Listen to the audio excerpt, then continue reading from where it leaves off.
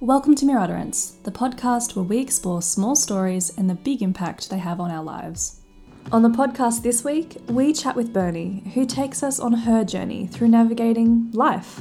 Witty, with a dry, wicked sense of humour, Bernie gives us a candid and vulnerable glimpse into her story, encompassing everything from study and identity to battling cancer and finding love. With a background in science, Bernie shares the many events that shaped her development and that continue to shape her today. So nice to see you. It's really nice to see you. Thank you so much for joining us today. Thank you for the spread. Oh, no problem. For those of you who are listening, when we have somebody over to interview, we usually put on a big spread of food. So we've just spent the last hour eating and chatting. It's been fun. It's been amazing. It's totally worth the intermittent fasting. Save room for all the food. Well, thank you so much for joining us. I'm going to start with our usual question, which is, if you could introduce yourself at this point in time, how would you do it? If I could introduce myself, a 32-year-old female living in Sydney. I actually love that. Because I identify with that. Tara identifies with that, around that like rough age group. Yeah, cool. How long have you been in Sydney for? I was born in Sydney. Oh, so really? all my life. Yeah. Oh, I didn't know that. Okay. So you're living out west now, right? No, so I live in, it's not technically the inner west. It's around the airport, inner city. Yeah. It's the inner city. Yeah. So I'm technically a yuppie. Love it. Young working professional. But yeah, I was born in the southwest and grew up there most of my life. Actually only moved out east the last couple of years. Really? How's the transition been? Good. Well, I moved out of home. I lived with my mum until I was 29. Okay. And moved out of home just a few months before COVID hit. Oh my God. So I was really excited to have my own space. Oh no. And then found myself in lockdown in a studio with no balcony. That's so bad. Yeah. I'm so sorry. It was interesting. I bet. Yeah. Wait, so what was that like? You'd sort of like built up all the anticipation and the excitement for moving out, and then... Actually, it was mixed because I love my mum and I struggled to move out of home. I'm the youngest of 4. Really? And the age gap is considerable. It's several years. Really? Yeah. I knew I wanted to move out, but I just didn't quite know how to do it. So I think I was quite unhappy and stressed for a year or 2. Yeah. And then when I finally moved out, I thought, just grow up, make the move, be an adult, and just you're not going to do it perfectly. See how you go. You got lots of advice. Yeah, and I was really excited to make my own space. Yeah. What was the hesitation to move out before you... There were a few things. It was feeling like I would fail. I really identify with that one. I had fears of not managing my budget well, not being able to count and going bankrupt or whatever, which is quite melodramatic, and it was just out of anxiety. And I knew, not going to be homeless if it doesn't work out. I'll move back in with mum. It's so funny that you say that though, because I remember when I was in my early 20s and I moved out and I was sort of between places, I remember sitting down and doing like a big mind map, because apparently all of the world's problems can be solved through a mind map. Yeah. And I was like... Especially if you do them in different colours. Oh, absolutely. Yeah. Totally. Like, I'm solving my problems and it's pretty. And I remember thinking, oh my goodness, what if I end up homeless and I have no money and I never go anywhere and I'm a failure and everything just implodes. Yeah. And I remember the interesting thing was I also felt like a failure because I wasn't moving to a share house first. Which is weird. Wait, yeah, tell me about that. Well, I'm not actually sure if I mentioned it to Tara or not. I think I just felt like I had so many friends who were renting and sharing house, because that's the only way you can make ends meet while you're studying and all that stuff. And you go through so many big life lessons in a share house. There's actually a book, which again, I'm not going to remember the title of the author, so I think it was He Died with a Falafel in His Hand. Oh my God. It's a book, can't remember the author, I'll look it up for you later or someone will know. It's an eccentric collection of stories based on real stories by this guy who lived in so many random weird share houses, and he just details all the crazy things that go on. And I thought, that needs to be my baptism of fire. I'm going to learn about how to negotiate and compromise and interact with people and solve problems and stuff by throwing in the deep end. But I'm cheating because I waited until I was nearly 30 to be able to afford to move out on my own. You cheater. Right. I know, a bit weird. Do you feel like you missed out on a rite of passage? No, I look back now and I'm very grateful. Hell yes. Yeah. I think it would have been quite stressful. Right. I think if I'd had good and bad share house experiences, it would have worked out fine. But I don't think I need to continue in that mindset of being so hard on myself and thinking that I've cheated and done it the easy way. But there's a lot of things in life that I kind of feel like, I didn't do that. I just got lucky. Really? You don't feel that way sometimes? Oh, I think I absolutely do. Things. Yeah, I think I absolutely do. Yeah. And I mean, I only lived in one share house and then was, I'm never going to do that again. Yeah. Worked one corporate job and was never going to do that again. Yeah. And I think did one thesis, never doing it again. Wait, so you did your thesis? Honours. What was your honours thesis on? Some interesting rock in the Upper Hunter. It shouldn't have been there. It was. Why? That was basically the thesis. Yeah. Okay, why was it there though? Rocks move.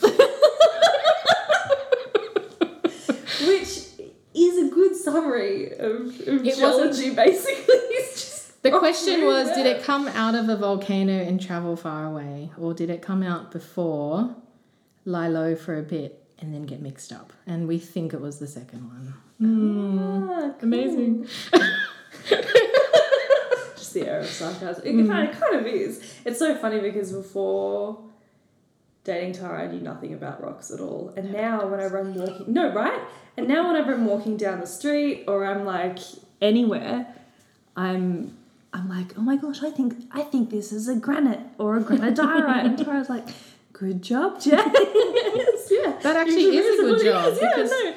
the best place to do a geology tour is around the CBD and look at all the building stones. Yeah. Because if you go to Circular Quay and you go to the corner opposite the Police and Justice Museum, that building there, it's some government building, but it's got this beautiful green serpentinized metamorphic rock. I don't even know what it is, but you can see all these blocks and things that have moved around and stuff. Cool. Yeah. We'll have to put that on the travel list. All right. So, how did you come to doing that thesis? Oh, how far back do you want me to go? As far back as you want. But let's go back. Okay. So I'm Asian. That's a good one. Ethnicity, great place to start. And I would make my family and all my ancestors proud if I had become a doctor. I quite enjoyed school in high school actually, but that sort of stopped at year 10. Wow. So year 7 was just transitioning from primary school, trying to figure out what high school was about. We talked a little bit about that earlier, how it's a really difficult transition for all students going from primary school to high school. They're completely different models. Year 8, I didn't know it then, but I was actually going through my first major depressive episode. Wow. Spent a lot of the time in the library. And I actually remember my friends from year 7. They were very sweet and innocent, and I liked them because they weren't like... I went to an all-girls school, and they weren't like all the other girls who were talking about boys, and they would talk about The Simpsons, and they were very innocent. And one of my friends one day said, "Oh, don't you like us anymore?" And I said, "Oh my God, why? No, why wouldn't you think that?" And she said, "Because you don't hang out with us anymore." And that made me realise, I do spend a lot of time in the library, and I had nothing else to give her, which is, of course I like you, I just want to be in the library. Yeah, totally. Did you know at that point that it was a major depressive episode, or were you just in it? That's interesting. I knew I was in something. Right. But it was very foggy, like just had the briefest, barest awareness, but otherwise not really, no. Right. But then year 9 and 10, quite enjoyed school, did well at it, enjoyed everything I learned. And in year 9, went to a science camp that was held at, it was a program called the Siemens Science Experience. Now it's just the Science Experience because Siemens was a company that sponsored it. Yes, your facial expression is appropriate. SIEMENS. Are they still around? Don't they make Are they? things, technologies? But they funded a series of 3-day science camps specifically for year 9 students going into year 10 to encourage them to be interested in science, therefore be more likely to pick science subjects in year 11 and 12, and therefore be more likely to do it at uni and do STEM. I think this is even before STEM. Wow. Like, I don't know if STEM was a thing. They just knew we need more science students. Mm-hmm. And the one I went to, it's funny now because working in the profession, I can look back and see that it was an activity they probably rustled up at the last minute. But I loved it, and it was about hydrology and how river systems change. So they had this big tray out the back of some parking lot, filled it with sand, made a fake river channel in it. Extraordinary waste of water. Hopefully it was recycled, but they got a hose and put it down the fake riverbed, and then as it moved along, it changed the river. And they talked about how that happens in real life, which it does, of course. Rivers migrate. And I found that so interesting. That was the first time I thought of earth science. Wow. I think the other thing that was happening at that time was, even though I liked all the topics we did in year 9 science, the ones I was best at was earth science. Right. I wasn't as good at physics or chemistry or anything like that. Yeah, so in year 11 and 12, I was looking for options to focus more on that, but there weren't many. Right. So you have geography, you have chemistry and physics, but not many schools offer open environmental science as a subject. I ended up changing schools and going to another school in year 11, which was an agricultural school. Cool. So I did agriculture, which taught me about soil science and land management, which was as close as I could get, and I was quite good at it, and I liked it. So I wanted to do earth science in uni. Wow. And was the lack of that subject why you said earlier you didn't like school after year 10? Was it because it was hard to find what really gelled with you?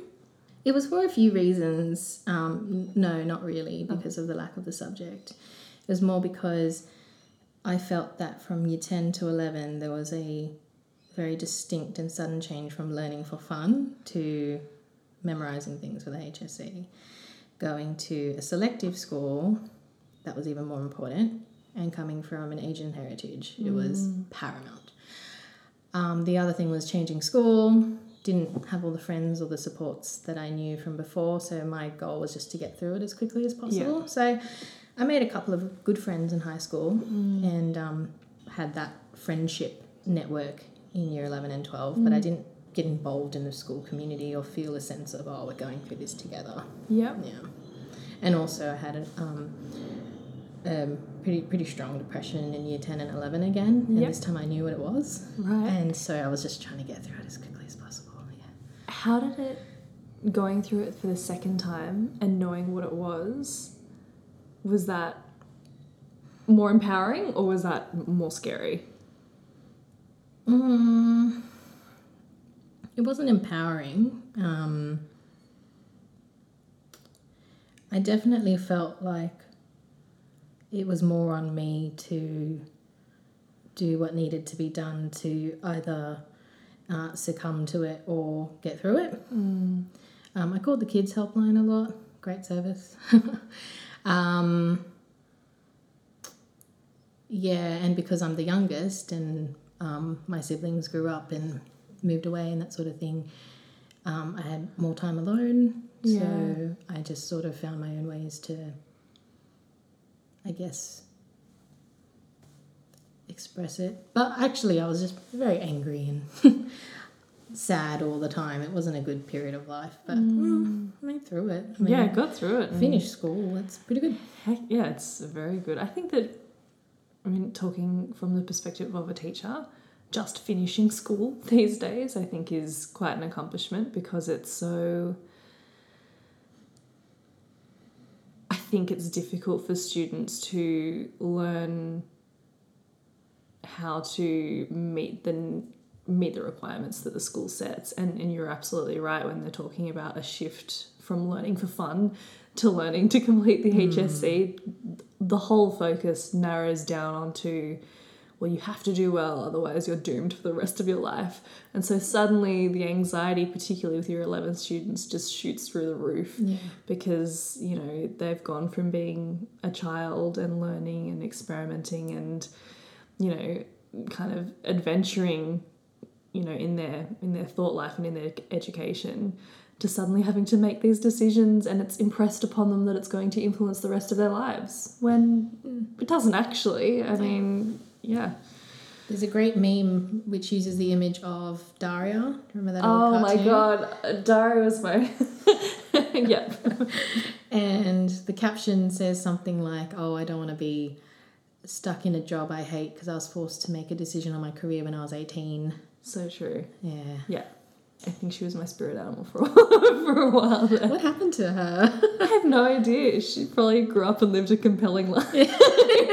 Became an activist or something, changed her name. That's it. Hopefully didn't become a corporate sellout. So you finish high school, you make it through, and then you go into university. Mm-hmm. What happens there? Well, first I cried. I'm glad I'm not the only one. So I disappointingly got a high UAI, and I only wanted like mid-80s to do science. Oh, you poor thing. Wait, you got a high? I got a high because I did okay, and then I was in a selective school, so you get scaled up. Okay, I think that's the only time I've ever heard anyone be disappointed with a high UAI. Because I didn't feel that it was a measure of my study skills in those 2 years, because I don't remember studying. I remember trying to study. I remember falling asleep at my desk or opening my workbooks and getting really stressed out and feeling really stupid compared to everyone else in my peer group who had all been at that selective school since year 7 and 8 and 9. Like, I only got there in year 11, and that's only because they have a bigger intake in year 11. So I didn't feel it was a measure of my academic capability. So there started that feeling of, oh, well, I got through by luck. I don't feel that I earned this, but now I've got to live up to it. All right.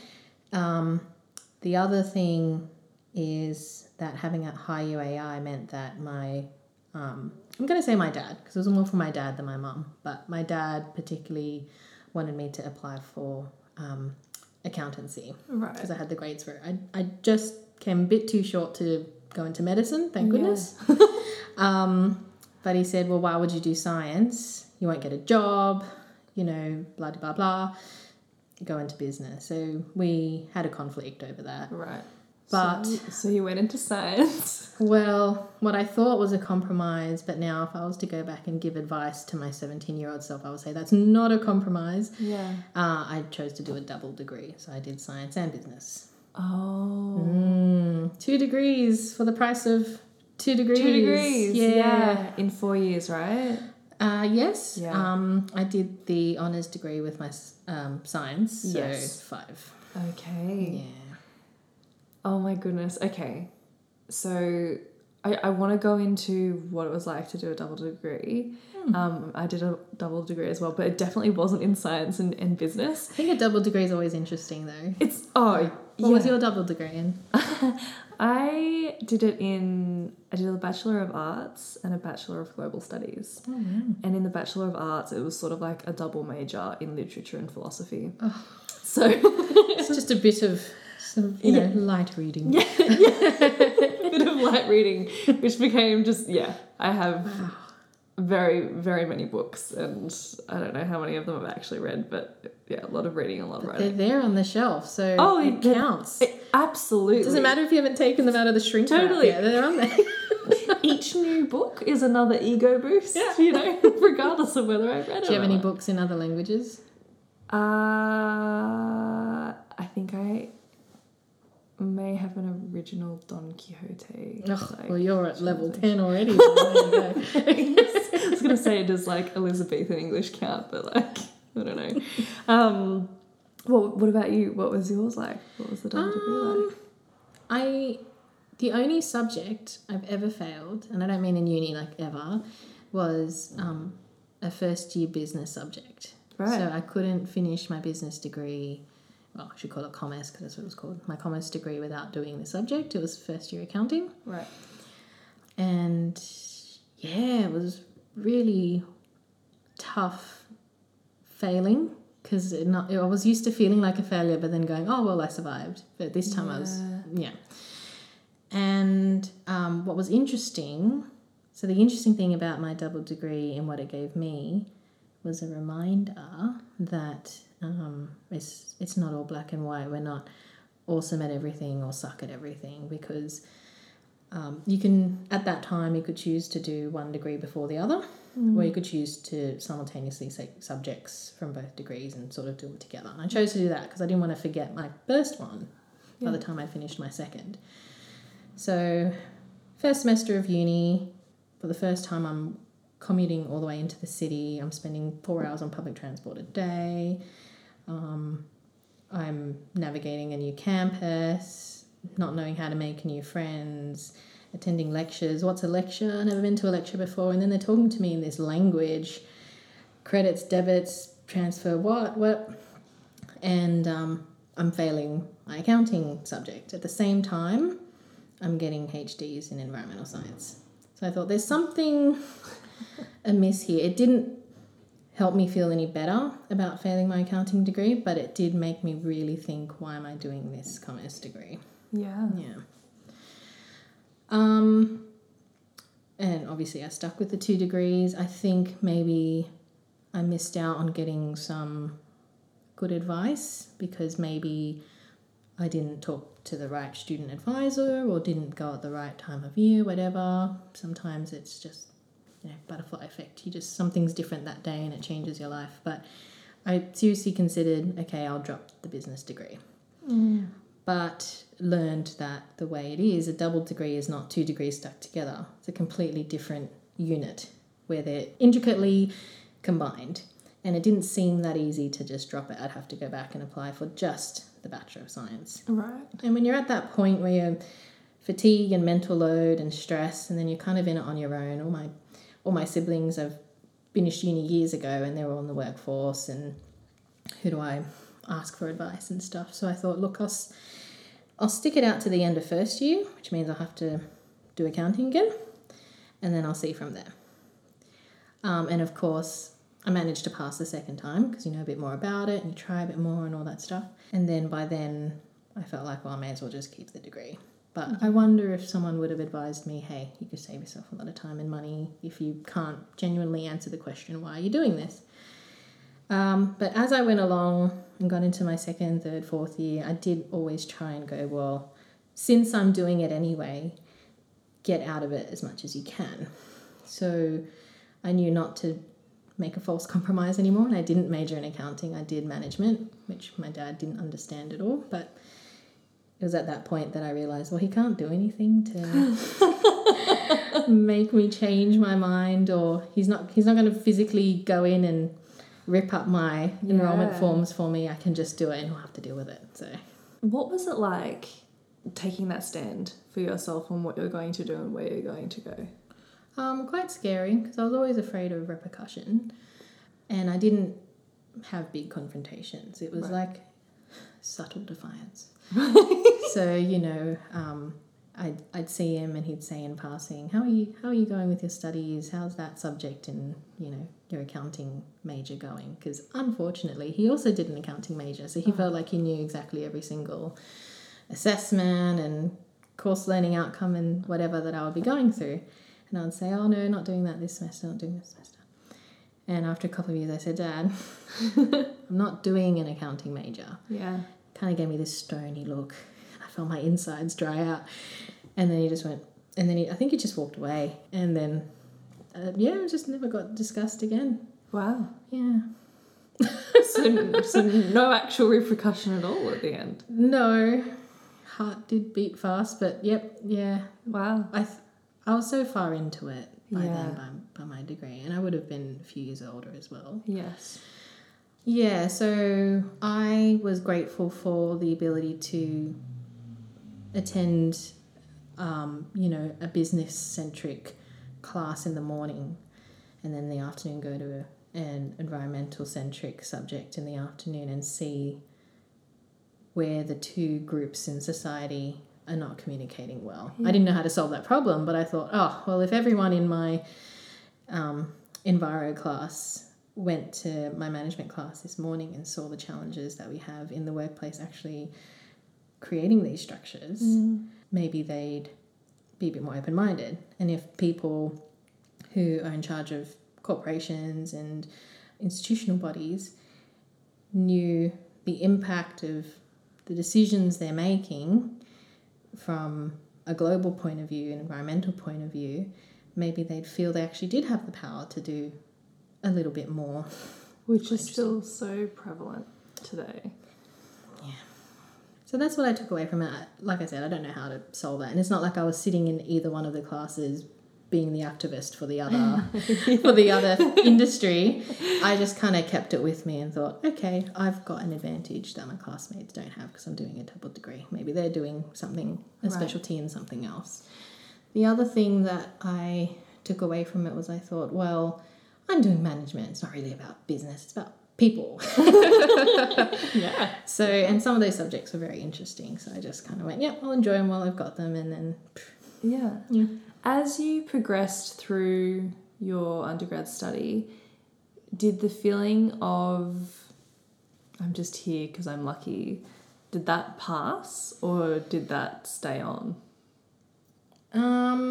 It eased off towards the end of second year when I started learning how to study. So interestingly, I don't think in my whole primary school or high school career did I learn how to study.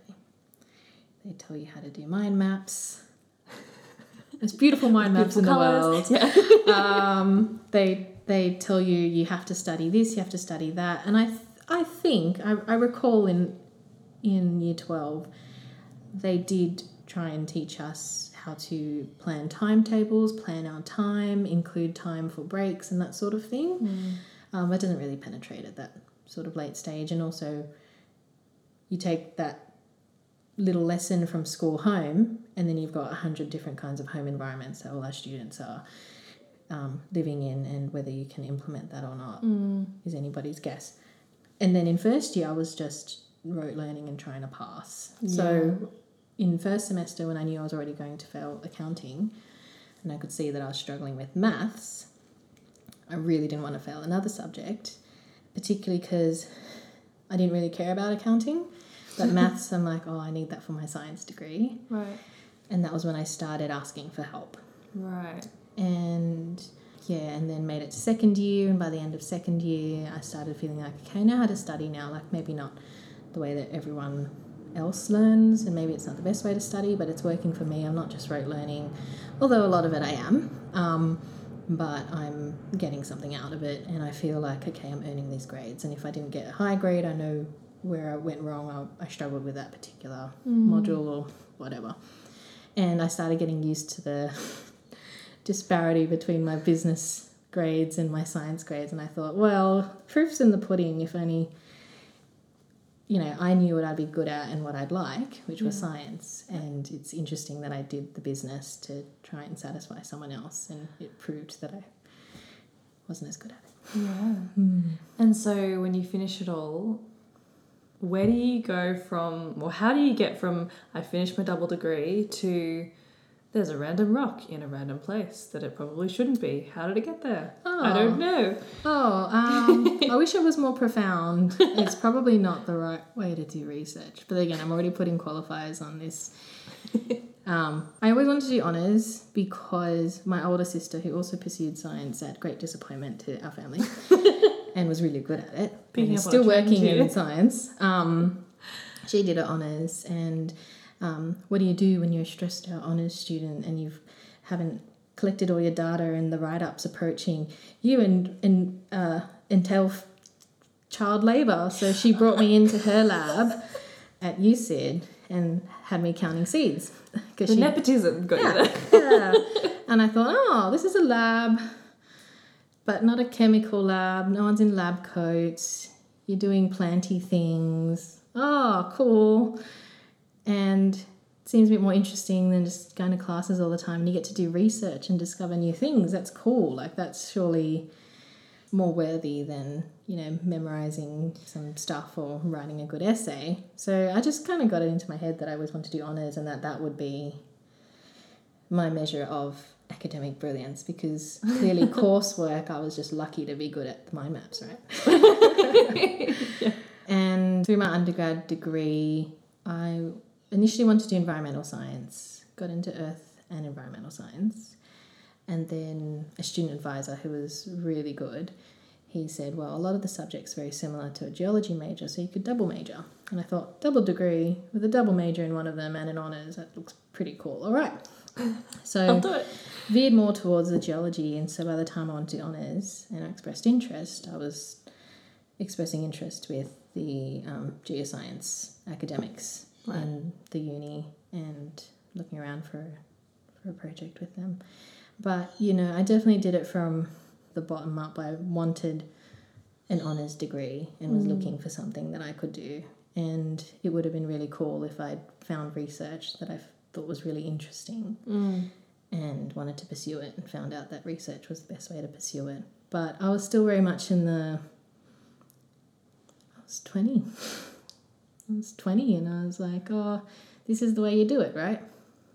And it would have been good if I'd gotten some advice, like just get a job first and come back to it. Actually, I did get that advice, but then the addendum to that advice is once you're earning, it's very hard to go back, right? Because it'll be difficult for you financially. And knowing what I'm like, perfectionist, procrastinator, and also, I was young. Maybe that was a different kind of advantage, because I thought, well, I've got the flexibility to be able to do this now. Yeah. So I thought maybe it's better just to do it. Yeah. And then get into the workforce. So one of the academics in the school offered me that project, and I took it. Yeah. Wow. Cool. I think it's really important to talk about the different ways that we end up meeting goals. Because, you know, I think that there's a misconception that we find a passion, pursue the passion, and then that leads us to greatness. Yeah. But I think sometimes it works the other way around, where you aspire to do something great, like an honours, and you go, I'm going to get there, however I'm going to get there, and do it that way instead. I think there's lots of different sort of ways to proverbially skin a cat. Yeah. I mean, a lot of the advice and role models that I had were from my family. Right. And they were very much, and for good reason, they were very much like, know what you want to do and do it. Don't faff around and don't be lazy, don't waste time, that sort of thing.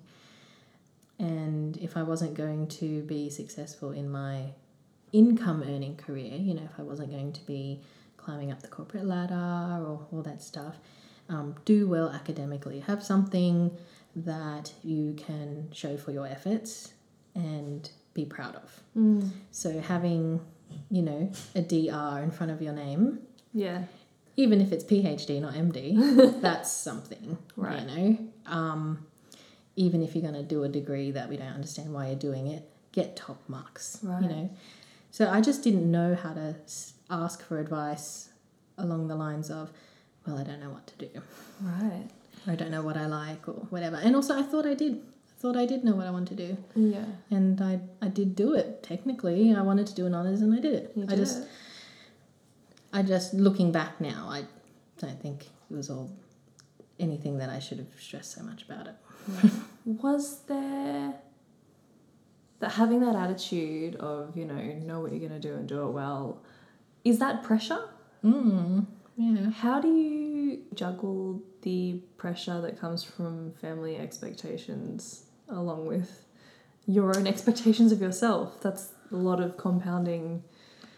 How do I juggle it? Or how do you manage it? Yeah. I think I just felt like I either had to meet it or you don't. Yeah. Right? I love my family, and no one has ever said to my face, you're a failure. No one has ever said, you can't do this, or you're not good enough and that sort of thing. Mm. But what they have said, and often for good reasons, is you're not trying hard enough. Right. Or you're lazy, or, stop whining about it and do it. That sort of thing. Do you thing. find that voice becomes internalized? Yeah. Totally. I'm actually learning all about that voice. Oh, really? Yeah. How? I feel like this stage of my life is all about learning how to identify that internal critic. Right. And understand how it affects my feelings, my thoughts, my behaviours, and then deciding whether I agree with it or not. And often you don't. It's a critic, that's why. Surprise. But often I'm also still amazed by how compelling it is, even if I know I don't agree with it. And that's the voice that says, you suck, you're not worthy, you got that by luck, oh, people are just being nice to you. And I think everyone has a voice of that kind. Of course. It's just how much of it do you identify with? That's really interesting. What started that journey? You said that you're at a stage in your life now where you're starting to learn more about your inner critic and critique your inner critic. Ironic, isn't it? It's so ironic. I'm highly qualified for this. Therapy started it. Right. So, I know you like chronology. So if you flash forward, You can go wherever you like. Primary school, high school, uni, honours, then bit of a emotional meltdown, some of which I think Tara remembers. But I knew I needed to get away. I knew I needed to do something different, and I was kind of I was facing a similar decision after my honours that I was facing before my honours, which is I know I really want to travel. When should I do it? And again, I thought, look, I have some savings. I have the benefit of having no commitments or attachments or responsibilities. So even though it is scary not going into the workforce straight away and earning, now might be the best time to travel. And also, I've never done anything really different from what I've done my whole life, which is do well at school and be a good daughter and sister. And, okay, maybe not be a good daughter and sister, but still do good at school. We travelled for a bit, came back, found... You know we're going to go into that, right? Whenever anyone says travel, it's like, oh, okay. Yeah. So travelled for a couple of years on and off. Yeah. And came back and for the first time had to find a job. And I thought, let's go backwards. Instead of finding, a professional job, I missed out on the share house experience. Why don't I catch up with the poorly paid, hardworking retail or hospitality job experience? And I did get one despite having no experience and being in my mid-20s. I think it was because I was available all week. Right. So they're like, she's flexible. So I worked at a cafe. Surprisingly, they didn't rip me off. They paid proper wages, on the books, nothing, no cash in hand or anything like that. My first time in customer service, learned a lot about what I liked, what I didn't like, and that was probably the most useful thing. What did you like and what did you I not like making people happy. I like giving good service. I like trying to think of something that someone needs before they've even realised. Oh. Yeah. But then you also learn there's a lot of rat bags in the world. So. Oh, yeah. And is that what you didn't like? Yeah. Didn't General like. rat bags? I also didn't like, and this is just that business, but, it was a small family business, and I didn't like that despite being a really hard worker and always showing up and bonding with the other wait staff, that I didn't feel accepted by the owner, but he didn't particularly like me or whatever, because I still didn't know what I wanted to do. I didn't think I did that well in research, didn't want to go back to it, wasn't going to go back to studies, didn't know how to get a job in science. So you're in that limbo phase. Yeah, and I knew to get a job in science, I just had to look for jobs and apply for them. Right. But I was too afraid of failure. And I thought, let's just try something different for now. I've been doing something different for a little while. and, you know, was trying to get his okay to start learning how to make coffees. Right. And he just wasn't interested, which, you know, from his point of view, I kind of get it. You know, you own a busy cafe, and most of your employees are, you know, uni students or school students, high turnover, they're not reliable, they don't hang around, and you make a lot of money from the coffee, so you want your experienced baristas on. So I understood that, so I didn't really push him that hard. I asked for a few days off to go self-fund and do my own barista course, and I found it really interesting. But like anything, you don't really become good at it till you practice. And he wouldn't let you practice. He wouldn't let me practice. The school that I went to gave advice and said, you know, just work in any low-level cafe, you know, like a chain, a franchise, one where they're not really known for their coffees, but they'll let you just pull lots of shots because that's how you're going to learn. But I couldn't really afford to give up my shifts at that cafe to try and get a job somewhere else where I might only get a couple of shifts, because I didn't really feel that my future was in being an international, you know, latte artist. It was just something I wanted to learn and value add to my skill set, be a bit more useful while I was there, because I did a lot of shifts. So it means that I could have stepped in if needed, but if you're not going to teach me how to be behind the machine, then if your barista calls in sick, you're the one who's screwed. So... But that doesn't answer your question. Well, no, but it's fine though. I mean, I guess leads into another question. So at what point do you discover what you do want to do? Have you do you know what you want to do? You're still figuring it out. Can't wait till I'm grown up and I figure it out. Oh my God, me too, right? And I'm waiting. Is the fear of failure still there?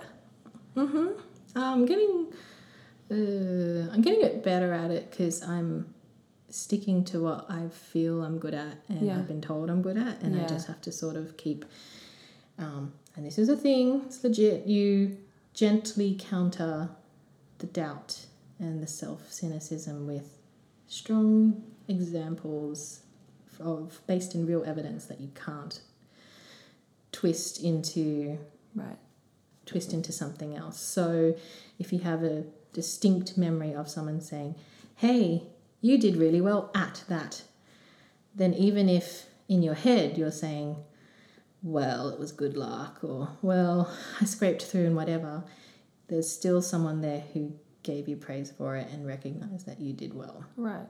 And this is back to the countering the inner critic and the... Yeah, and I didn't get that in that cafe job at all.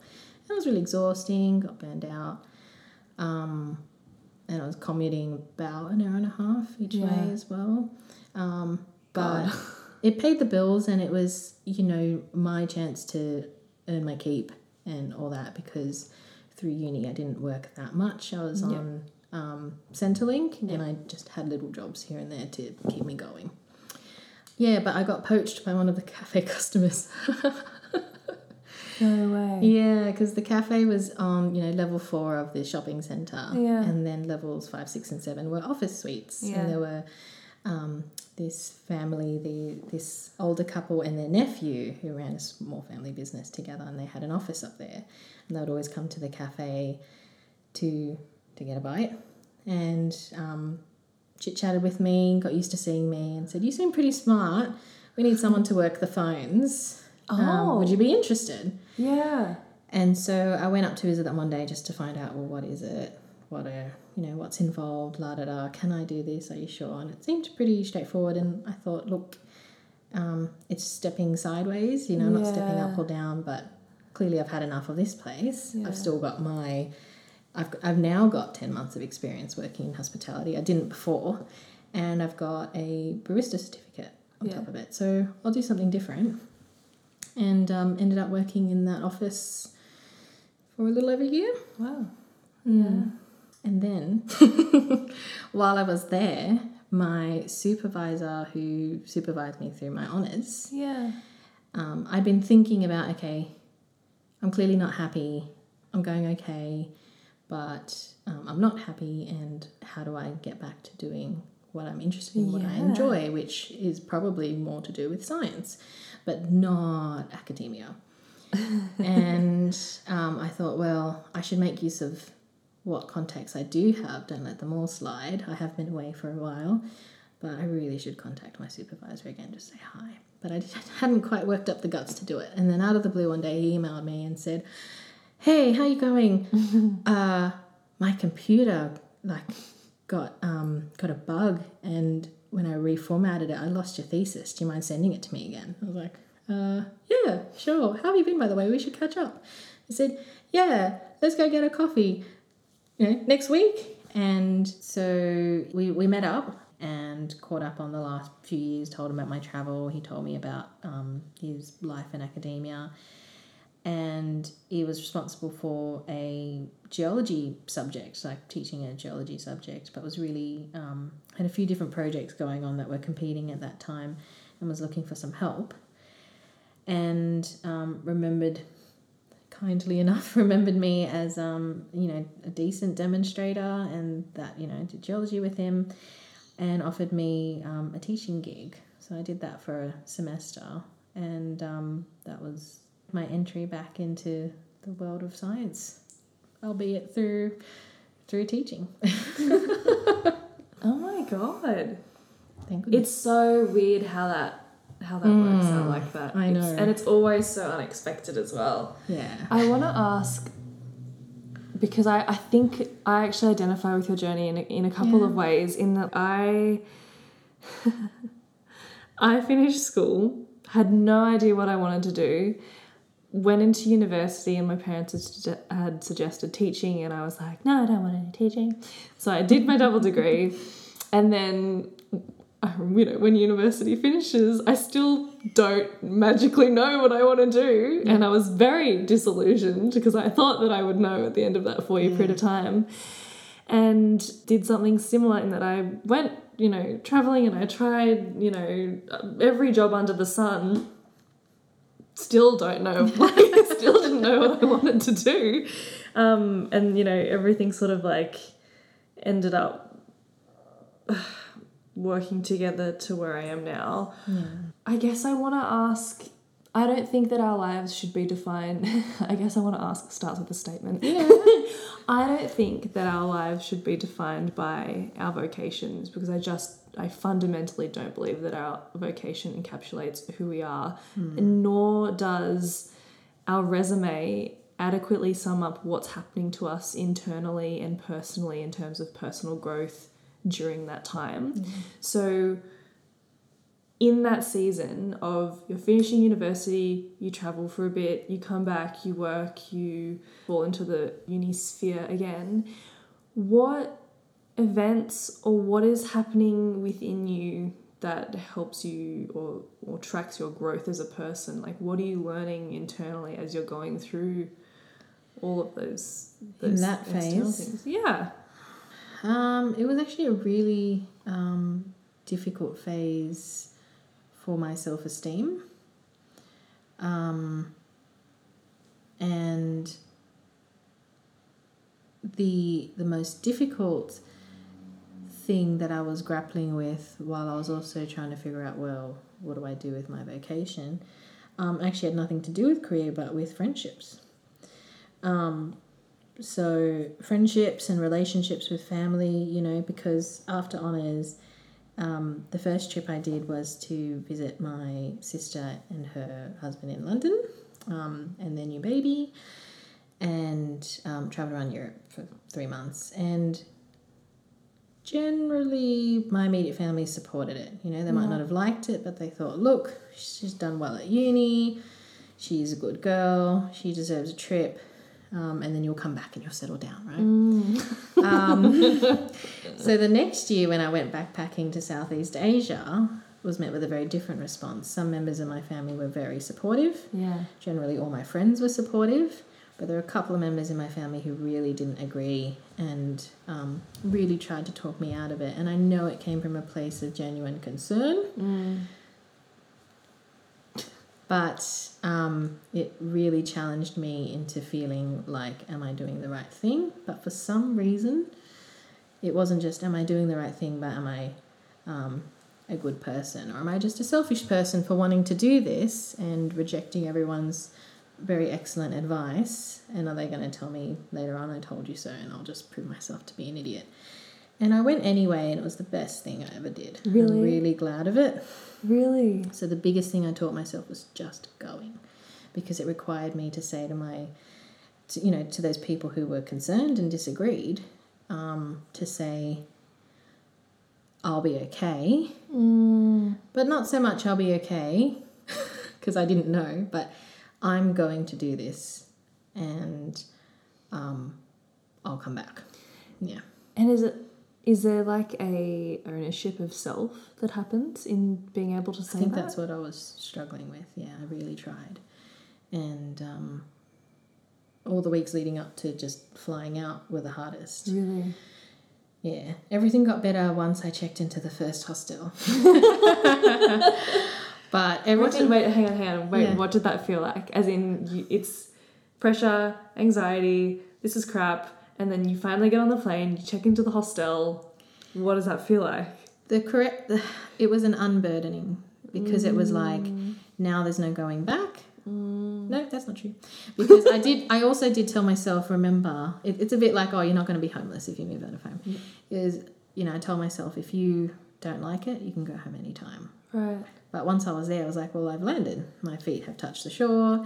And even if I go back tomorrow, I went away and did it, which is what I said I'd do. So it was a big unburdening, because once I was there, I knew I wasn't going to go back home straight away. And I felt like, well, now I've got nothing left to do but use my time. Yeah. I've taken myself away from concerns about career.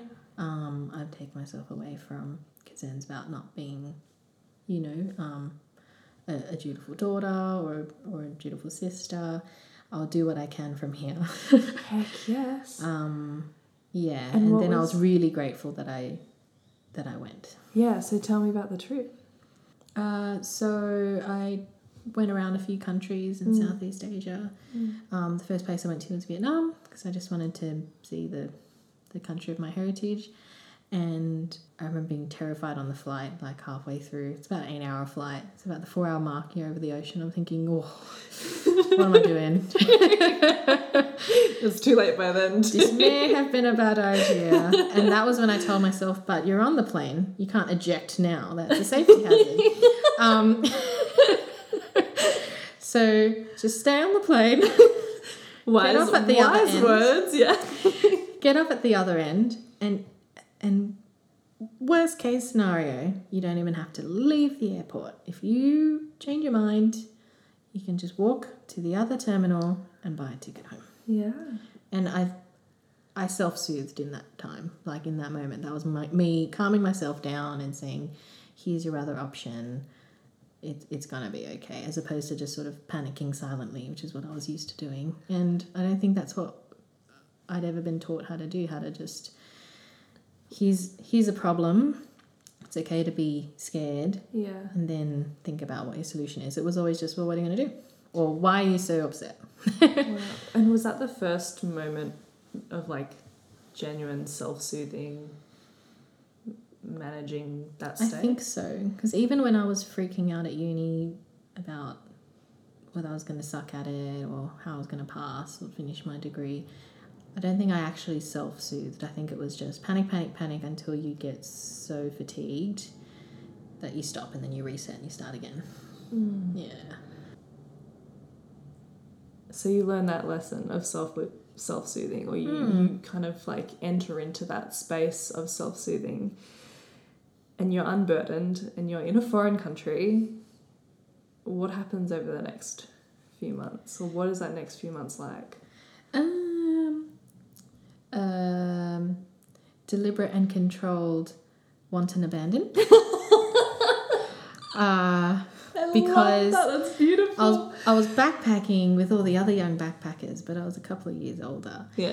And I was out on my own with only my own money and the clothes on my back and in my bag. And, but I've never done anything like this before, and I had a strict upbringing, so I'm going to be taking baby steps. So I still had lots of like terrified times. I tried to utilize what I'd learned the previous year when I'd gone through Europe, which had been slightly more planned. And actually looking back, it was very well planned, but at the time I don't feel like it was well planned, because I thought well planned meant you need to know every museum and restaurant you're going to eat at every day, which of course I didn't. But my Europe trip, it worked out quite well because I had very good friends who had friends in certain countries in Europe that I was interested in visiting, and they said, we'll hook you up with them and then you'll know someone local. So my 3 months in Europe alternated with, a couple of weeks on my own, a couple of weeks with someone who could show me around, a couple of weeks on my own, a couple of weeks with someone around. So couldn't quite emulate that in Southeast Asia because I didn't know anyone. But I did kind of know, well, at the very least, I want to know which country I'm going to next, and do I have the basic criteria, the first place to sleep, money of that currency, and a visa. Right. And then everything else will follow from there. Heck yeah. Yeah. That's radically different. It's radically different. What helped was that, the climate was pretty similar, so you could just pretty much pack the same stuff. And that there are a lot of backpackers. Right. So even if you're trying to meet new people and do new things, you'll probably bump into the same people from country to country at around roughly the same time, because itineraries are very similar. So you might miss them in Cambodia, but you'll find them again in Thailand. Yeah. Did you make friends? Yeah, I did, but they generally didn't stay friends for very long after backpacking. No. Like you stay friends on Facebook, you have fond memories, and you might message each other once or twice when an anniversary comes around. But they're travel friends. They're travel friends. 2 people I met on that trip in different countries at different times who I felt like I got quite close with, just by chance and stuff. They both, at a later date, were coming through Sydney, contacted me, hey, let's meet up, la-da-da. And it was perfectly pleasant. You have lunch, you show them around Sydney, but the connection's just not there. Yeah, and that's understandable. I think... But it doesn't taint my memory of our time together. It's just a reminder that, I'm a firm believer in you meet people when you're ready for them and when you need them. They just come along, Probably more accurately is that they're always there, but when you're ready, you'll be receptive to them and reach out or make that connection, or be open to them reaching out to you. That's beautiful. I'm also a firm believer in that as well. I really believe that. And I also, I think in addition to that as well, I think there's also a sense of, out of all the people in all the time, in all of history, we happen to be in contact with the people who we're in contact with now. And there's something really beautiful in that. And I think it allows us to bring intention into each connection that we have. But like you say, I think there needs to be an element of receptiveness, and that can't be pushed or forced. It just sort of naturally... Yeah. I had very strong feelings of connection with people I met when traveling, because you're on your own, you're completely vulnerable, so you feel really touched when someone wants to talk to you. Yeah. Right, out of all the other strangers in this place, they want to hang out with you. Yeah. And if you get along, or if you have some similarities, or if they remind you of a really close person from back home, it makes you feel like the world's a bit smaller and a bit closer. But I did recognize that, when it was time to say goodbye, because they were going their way and I was going my way, or in the case of those 2 people who, passed through Sydney and we actually arranged to catch up again, it wasn't continuing connection that had been maintained, it was trying to relive that memory. And that's always not going to be the same. It's a bit awkward, and it's very much about time and place and stage of life. Yeah, definitely. What stage of life are you in now? Improving and heading towards some kind of stability. And when you say stability, what does that look like? Is that a financial stability or a career stability, or... going to sound very boring, but yeah, I think not so much career because I still don't know what I'm doing. I just know that I'm enjoying what I'm doing and I'll enjoy it while I can and just make the most of it. But financial stability, I didn't end up homeless, didn't end up bankrupt. I do love that we get to the end of the story and it's like, and I'm still not homeless. I have a bed. And romantic, like in my relationship. So my partner is, our relationship is the only steady, long-term committed relationship I've had. Yeah, wow. Yeah, it came by a surprise. Did it? Yeah. How did it? Do we have time? We've got time. Yeah. Yeah. So before I met Lance, my early 20s was typified by being quite distrustful of men, and I recognise that if I live in that sense of distrust for too long, I'm going to give myself problems. I'll create a phobia or something. So long before Tinder existed, I went online dating and thought I'd try and meet people that way, but deliberately kept it casual. So a date here or a couple of meetings and that sort of thing, and it felt like I could control it. And I've always really enjoyed being single, quite independent, but particularly quite introverted, so I enjoy my time, the way I do things, my space. And then when I moved out of home, I thought now I can really enjoy it because I literally have my own space. I can buy the bread that I like, not the discount one.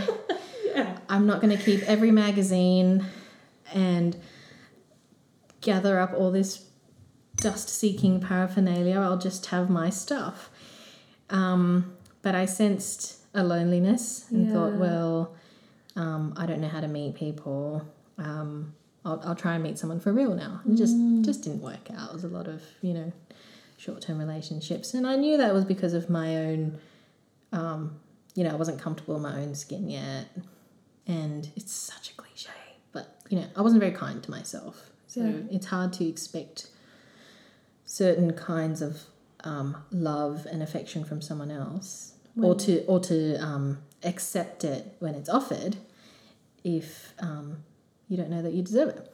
And my parents divorced when I was quite young, so I don't have many memories of what a romantic relationship looks like because I was just too little. Like by the time I was that age, they were both working 2 jobs just to pay the mortgage and stuff. So it wasn't happy families. It was, go to school, keep your head clean, and we'll all be all right. You do your thing, we'll do ours. So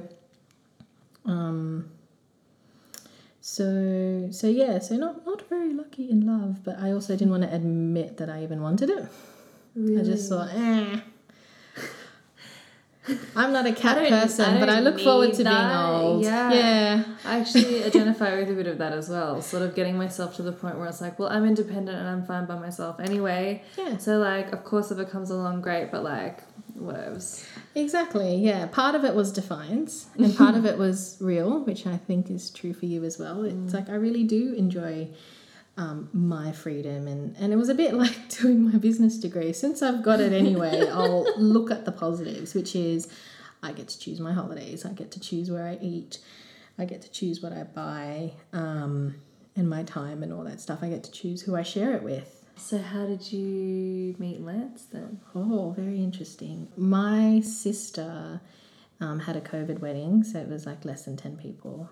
Oh my God, I love this story already. So my sister planned a wedding. She was just going to be immediate family because we just want to keep it small for COVID reasons, and we'll Zoom with the relatives and stuff around the world. Her husband, or then fiance, is originally from Scotland. He's been living in Australia for several years. And so all his family and connections are back home. So it was one of the reasons why they wanted to get married, because they thought if we wait, how long is it going to take before we can have a wedding with all your family here? And he's a very stoic, straight up guy. He was just like, yeah, it's fine. She said, who are you going to invite? There's nobody to invite. They're all overseas. And she said, we cannot have a wedding where it's just you and me and my side of the family. You need some people. Because she's a very caring and thoughtful person, she contacted 2 of his closest friends here in Australia. And one of them was Lance. No. And he was meant to come with his wife and kids. Sadly, just a few short weeks before the wedding, his wife actually passed away. Wow. So they weren't even sure if he was coming. So like, that's okay, we'll just see how we go. And then he ended up coming up on his own. He's got 2 teenage kids and stepdaughter, and his stepdaughter had a baby of her own. So she was going to come, but it became really difficult figuring out the parenting situation. So he said, I'll go on my own, which is quite impressive. Yeah. And when I asked him about it later, he said, well, they're good friends. I care about them, and weddings are happy. So I was going to go, but I didn't want to be that blubbering guy crying in the back of the photos, so I'll just stay to the side. Yeah. So we met at my sister's wedding. Yeah. That's so romantic. I actually really love that. It's pretty crazy. That's so cute. Yeah. Even I'll allow that. Yeah, it is pretty cute. Particularly because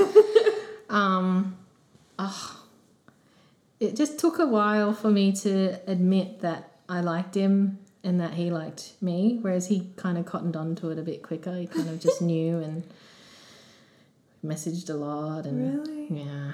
Was it scary? It's terrifying because it was like I've got a choice of responding to this in a way that I've responded to before, and hoping it goes out differently because I'm older and more mature, and because he's a different person, or I could actually just try something different. And tell me if you do this. It's so hard to know what you want because you've skipped the question, what do you want? And you're trying to answer the question, what should you do? Oh. So I knew I liked him, but I didn't let myself believe it. And I knew I wanted to see how it would go dating him, but I really felt that I shouldn't. He's been through this really major loss quite recently. He's got kids, and just what? How do you... Yeah. Yeah. So. And I'm still a little bit speechless from what you were saying before, because yes, I absolutely skip over what I want in favour of what I should do.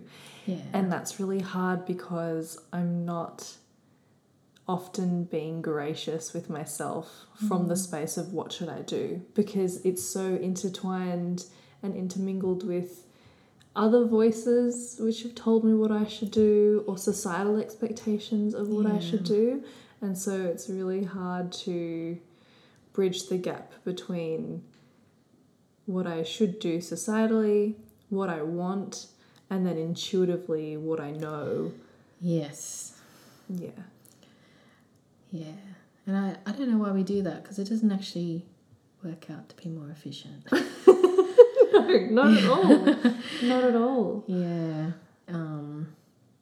And so obviously you started... So obviously you connected and you started dating. Yeah. So the week after the wedding, I took a few more days off and went on a little holiday with a friend who we're really close with, and I just kind of told her about it. I said, hey, I've got this situation. And she'll totally understand this when I say I don't remember word for word her advice, but it was very useful. I think she's just very pragmatic, and she's really good. She's really good at like taking these complex thoughts and simplifying them down and going, well, here's what you've got, and here's what you could try, and here's your other option if that doesn't work out. So you could give it a go. And I was like, okay. Yeah, love the pragmatism. She's great. Yeah. Give me all my options, and I can all the contingency plans. Yeah. Yeah. So she's kind of like, it sounds like he's this sort of person. He's old, he's more mature, he's been through his stuff, and you are too. So you could just talk it out, or you could try it for a bit, and if it doesn't work out, it's okay. Okay, so what is it like? I mean, you've become comfortable in your independence and in who you are in that space, and how you interact and all of that sort of thing, solidifies.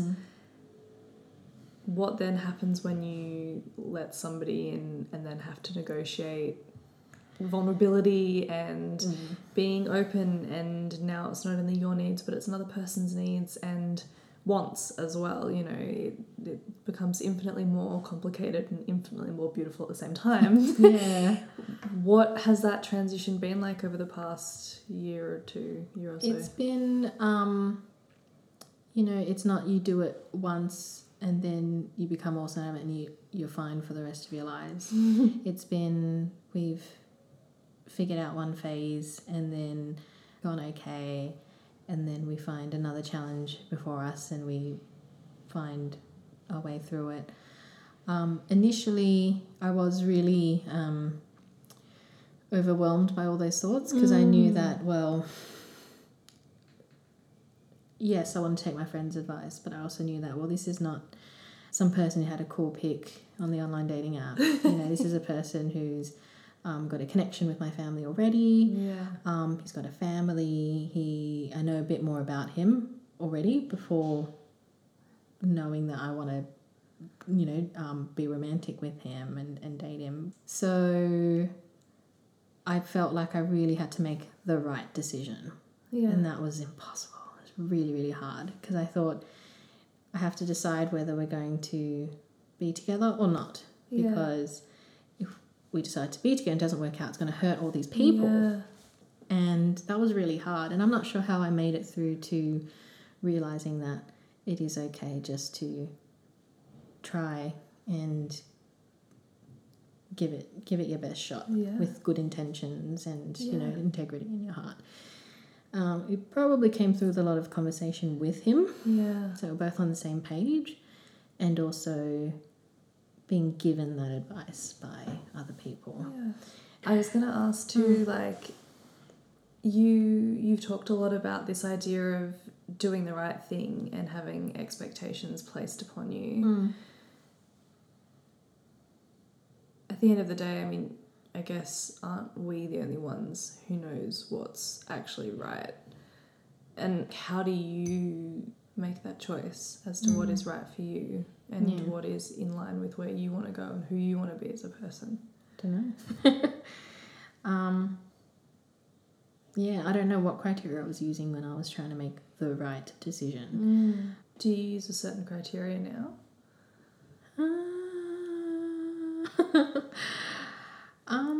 Because I think, for me, and I want to know what your answer to this is too, sorry I'm veering, but for me it's always been, and it fucked me up as a kid because my parents were like, you just have to act from your heart and know from your heart space, you'll know what the answer is. But when I was young and I had no fucking idea what that even meant, it was really because I didn't know who I was, but I think now as I'm older, it's now I have a better sense of what my intuition is and I can go from there.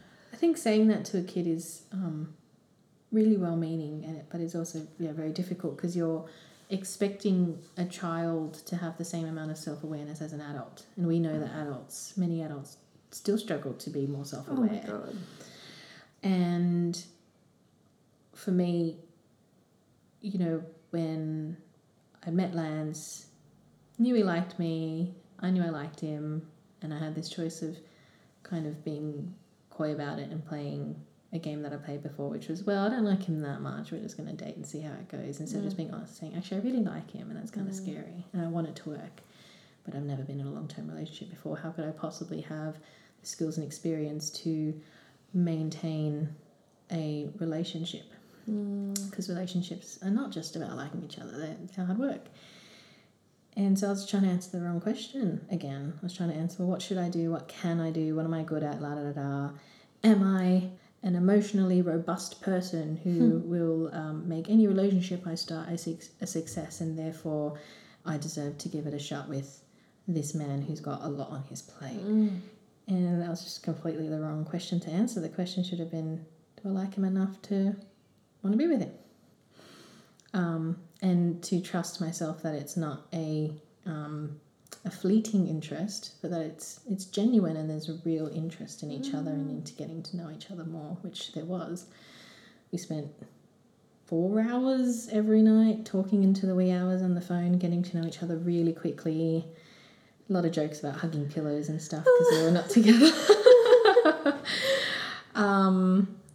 And so, you know, we kind of fast-tracked that period of getting to know each other because it was just like a quick dump of, okay, what have you been through?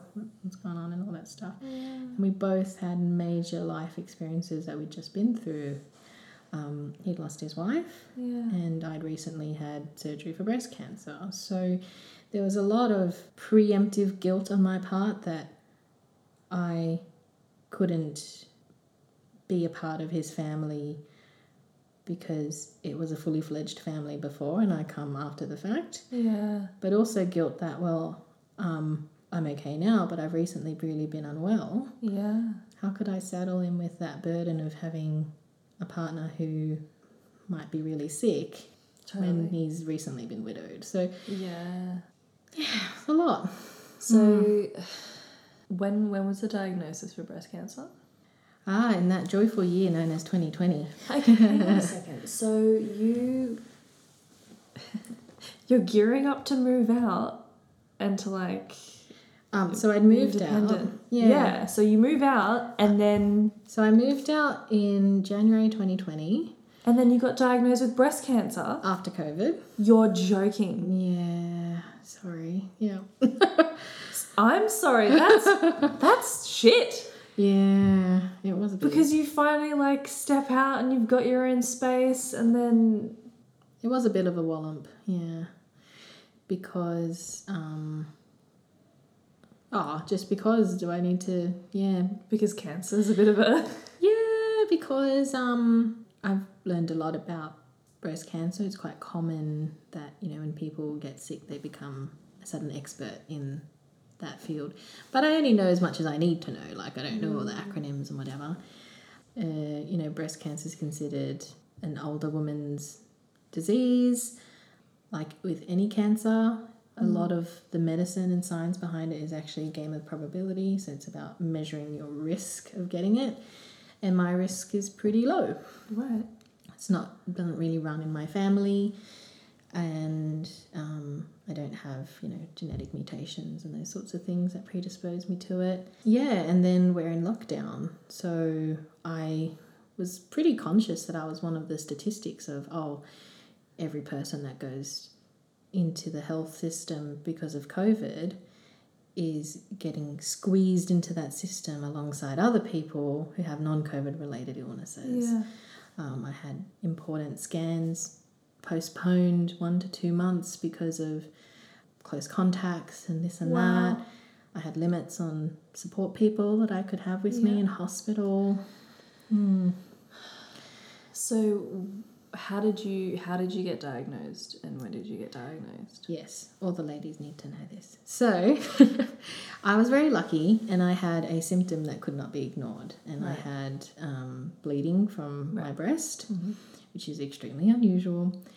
And I was talking recently to someone actually who also had cancer young, a different kind of cancer. And we're talking about how when you first notice something's up, you self-soothe because you've learned how to do it now. And so you start not assuming the worst and you think, well, it could be this, could be that, no need to panic. Just do what you need to do, go to the doctor, get it checked out, it'll probably be fine. Even so, I did Google it, which you're not supposed to do. And even then, it was like, yeah, it could be cancer, but it could also be, you know, an infection, a benign cyst, all that sort of stuff. It's like, it's probably one of those other ones. So I went to my GP, got an ultrasound, got a mammogram, and most importantly had a biopsy. Right. And the biopsy showed the malignant cells. Wow. Yeah. So in young women and men, because any gender can get breast cancer, it's just a cancer that forms in breast tissue. And it's just that women have more breast tissue than men. But the younger you are, the denser your breast tissue is, which makes it harder to see things on scans. So besides the fact that you generally don't get scanned until you're much older anyway, even if you do get scanned at a young age, and by young we mean under 40, it won't necessarily show anything up. So I was very lucky to have something so obvious to follow up on, which was bleeding. Right. Yeah, because I didn't have any of the typical markers, which are lumps or, like rashes or odd blemishes or marks or inverted nipples if they're sort of caving in, that sort of thing. So my mammogram didn't show anything, but my ultrasound showed 2 lesions, which were sites that could then be sampled by biopsy. And wow. And then you got both of them. That was the surgery, was getting them removed? Just one breast, yeah. Wow. Just got a single mastectomy or a unilateral mastectomy. Wow. And so I'm part robot. I love that. Wait, part as in like... I've got an implant. Really? It's a big decision. They say, they give you advice. So my understanding growing up was that you go to the doctor when you're sick and they tell you exactly what you should do and it'll fix everything, which is completely not true. And in my experience, it was, here's what you've got. Here's some things we can do. Now go and sit on that for a bit, but you need to give us an answer about what you want to do in like a couple of weeks because of COVID. We want to get your hospital admission form in. Yeah. And I'm just like, all these new terms and lingo that I don't understand. Yeah. And a lot of that year was spent on social media trying to find information from other resources as well as on like the official sites. But you also want someone human who you can talk to who said, I've been through this. Yeah. How do you find solidarity or support when you get diagnosed with cancer? There's a few official mediums. So if you've got a good doctor or a good specialist, they should be giving you, the number of a breast care nurse. Yeah. Is that what you did? Eventually I did talk to a breast care nurse. Yeah. And there's also charities like the Cancer Council. Right. For breast cancer particularly, there's there's BCNA, the Breast Cancer Network of Australia. Yeah. I don't even know the name. And that sort of thing. But it was also a lot of just looking for #breastcancer on Instagram. Because how do you cope with that? So my sister recently had ovarian cancer and has just finished the treatment process for that, and said that a lot of the difficulty around that, yes, obviously, is like getting the cancer and having the treatment and everything, but then going back to life afterwards, and then also like having really lovely, well-meaning friends who at the same time will never understand what it is to have that. Did you have issues like that, or was it different?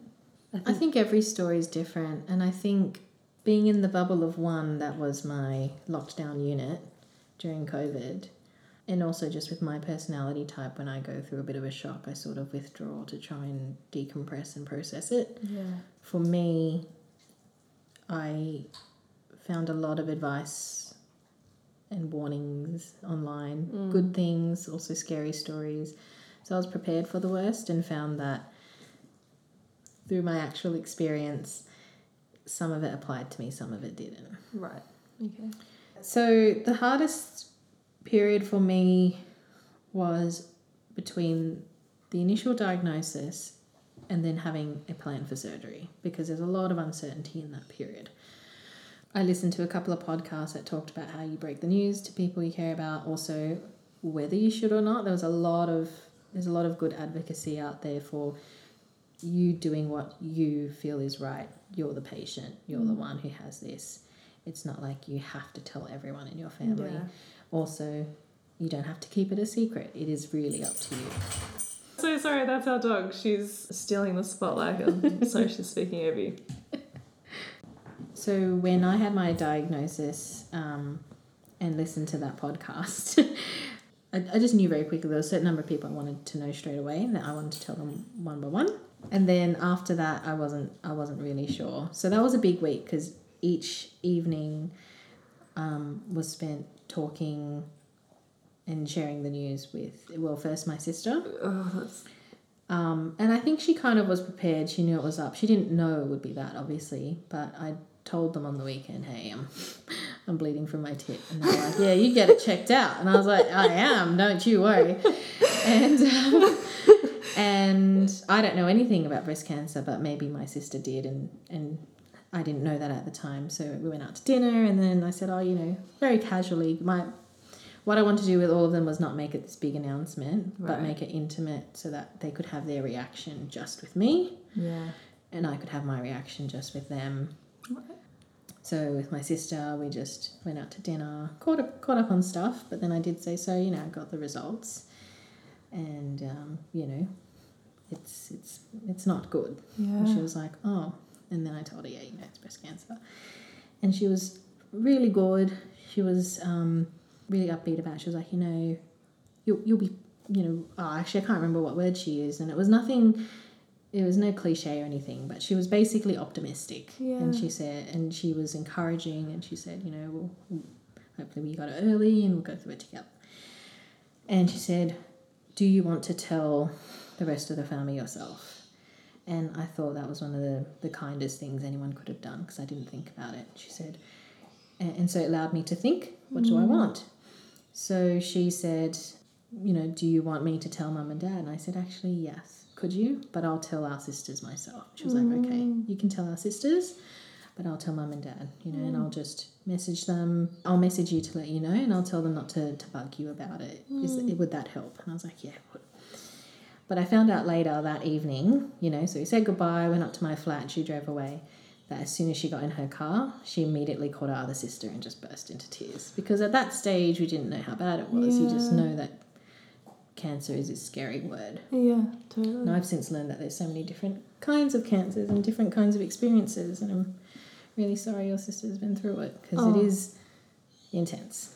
The other good piece of advice I got, which was from my other sister who's overseas, was I wasn't going to tell anyone at work, because my worry was, having a perception formed about me, because it's impossible to avoid gossip in the workplace, and generally it's harmless and well-meaning, but I don't know, it was just such early days, and I didn't know how I felt about being, she's the one with cancer. Yeah. Which is not particularly judgmental, but it is a way that people will look at you. Yeah. But my sister said, look, you need to tell at least one person at work who can be your backup, so that when you're disappearing to get appointments and see doctors and stuff, people don't think that you're slacking off, and they can sort of answer for you. So it ended up being really good advice. So I told my manager and asked him to respect my privacy, at least until I knew what the plan was. Yeah. And he was really good about it. He was really supportive. Wow. I was a couple of weeks out from surgery, and I thought, well, now it's time to tell people, not because there needs to be some grand announcement, but because I'm going to be taking leave. And there's no benefit to skimming over it. Just state it matter of fact, well, I'm sick and I'm going in for surgery, but it is cancer. And I didn't want to get pestered with well-meaning texts and messages and stuff, which are really well-meaning, but I knew it would overwhelm me. And I'd gone through a couple of months of getting really easily triggered and not knowing if I was going to burst into tears at any point during the day. And we're also transitioning back into the workplace. So I'd also come out of working from home and not seeing anyone and being in lockdown to starting to see faces for the first time. So it was going to be overwhelming all around. So I ended up asking my manager, and I said to him, could you tell the team why I'm taking leave, and gently ask them to politely not message me today. And he did. And I got messages anyway, but because I'd asked that, I felt okay not to reply to them. Yeah, right. Yeah. Wow. Yeah. And actually, after surgery, I was in hospital for a week, and then I was in recovery for a couple of months, and I transitioned back to working from home again. So I wasn't a complete invalid, but you've had a major muscle on your chest completely cut right through. So you can barely get out of bed, let alone lift your arm and stuff. So I moved back to my mum's for a couple of months. Oh my God. Which was hard. Yeah, I bet. I love my mum, and she was there for me every minute. Yeah. And it was still hard. Yeah, of course. But, my unit was up a flight of stairs. Yeah. And there's only space for one bed. Yeah. And I did want mum to move in with me, but my sister, who was taking, the most initiative in being my carer. She just kind of made an executive decision. I said, no, you should be at mum's. It's flat. Yeah. She's got a bathtub. She can help you bathe. And just out of good luck, she has one of those beds where you press a button and the back goes up. Oh, that's awesome. So that really helped me get out of bed for a while. But hard too, because you've already broken away from that dynamic, and then you're free, and then you have to go back into that dynamic again. That's understandably difficult. I've got one more final question for you. If there was one piece of advice that you would give to anyone, or one thing that you would say going through that journey, or even going through a journey with mental health, because we've touched on that, what would that be? Yikes. Take time to answer it, but like you Yeah. seem like you are somebody who has been through hardship and who's done the hard work around working through that and coming out functional and growing from challenge. And I think that that's a really admirable and difficult thing to do. I think, and this advice may not work for everyone, but I've been finding it's helped me a lot lately. And looking back, I think it helped me then too when I knew to do it. You know, and this is all true, they often say, don't be afraid to ask what you need. Don't be afraid to trust your gut instinct. Demand what you deserve, you're worthy, and all that. And that all really applies. And I feel like I've tried really hard to do that. But why has it still been so hard? And I'm learning that it's because often we don't know what we need. Often we don't know what we deserve. So it's a big ask for ourselves, not from other people who want to support us. Of course they're going to ask. It's good that they're asking. But for ourselves to be asked, what do I need? What do I deserve? And you can take example from other people's lives. In the case of, the fallout from my immediate diagnosis and just managing that shock. I took example from other people's stories, podcasts, people I knew in real life who were happy to share with me how they went through, and they were really, really valuable. Like, I was quite lost without that advice. But before all of that, you need to be okay just to feel.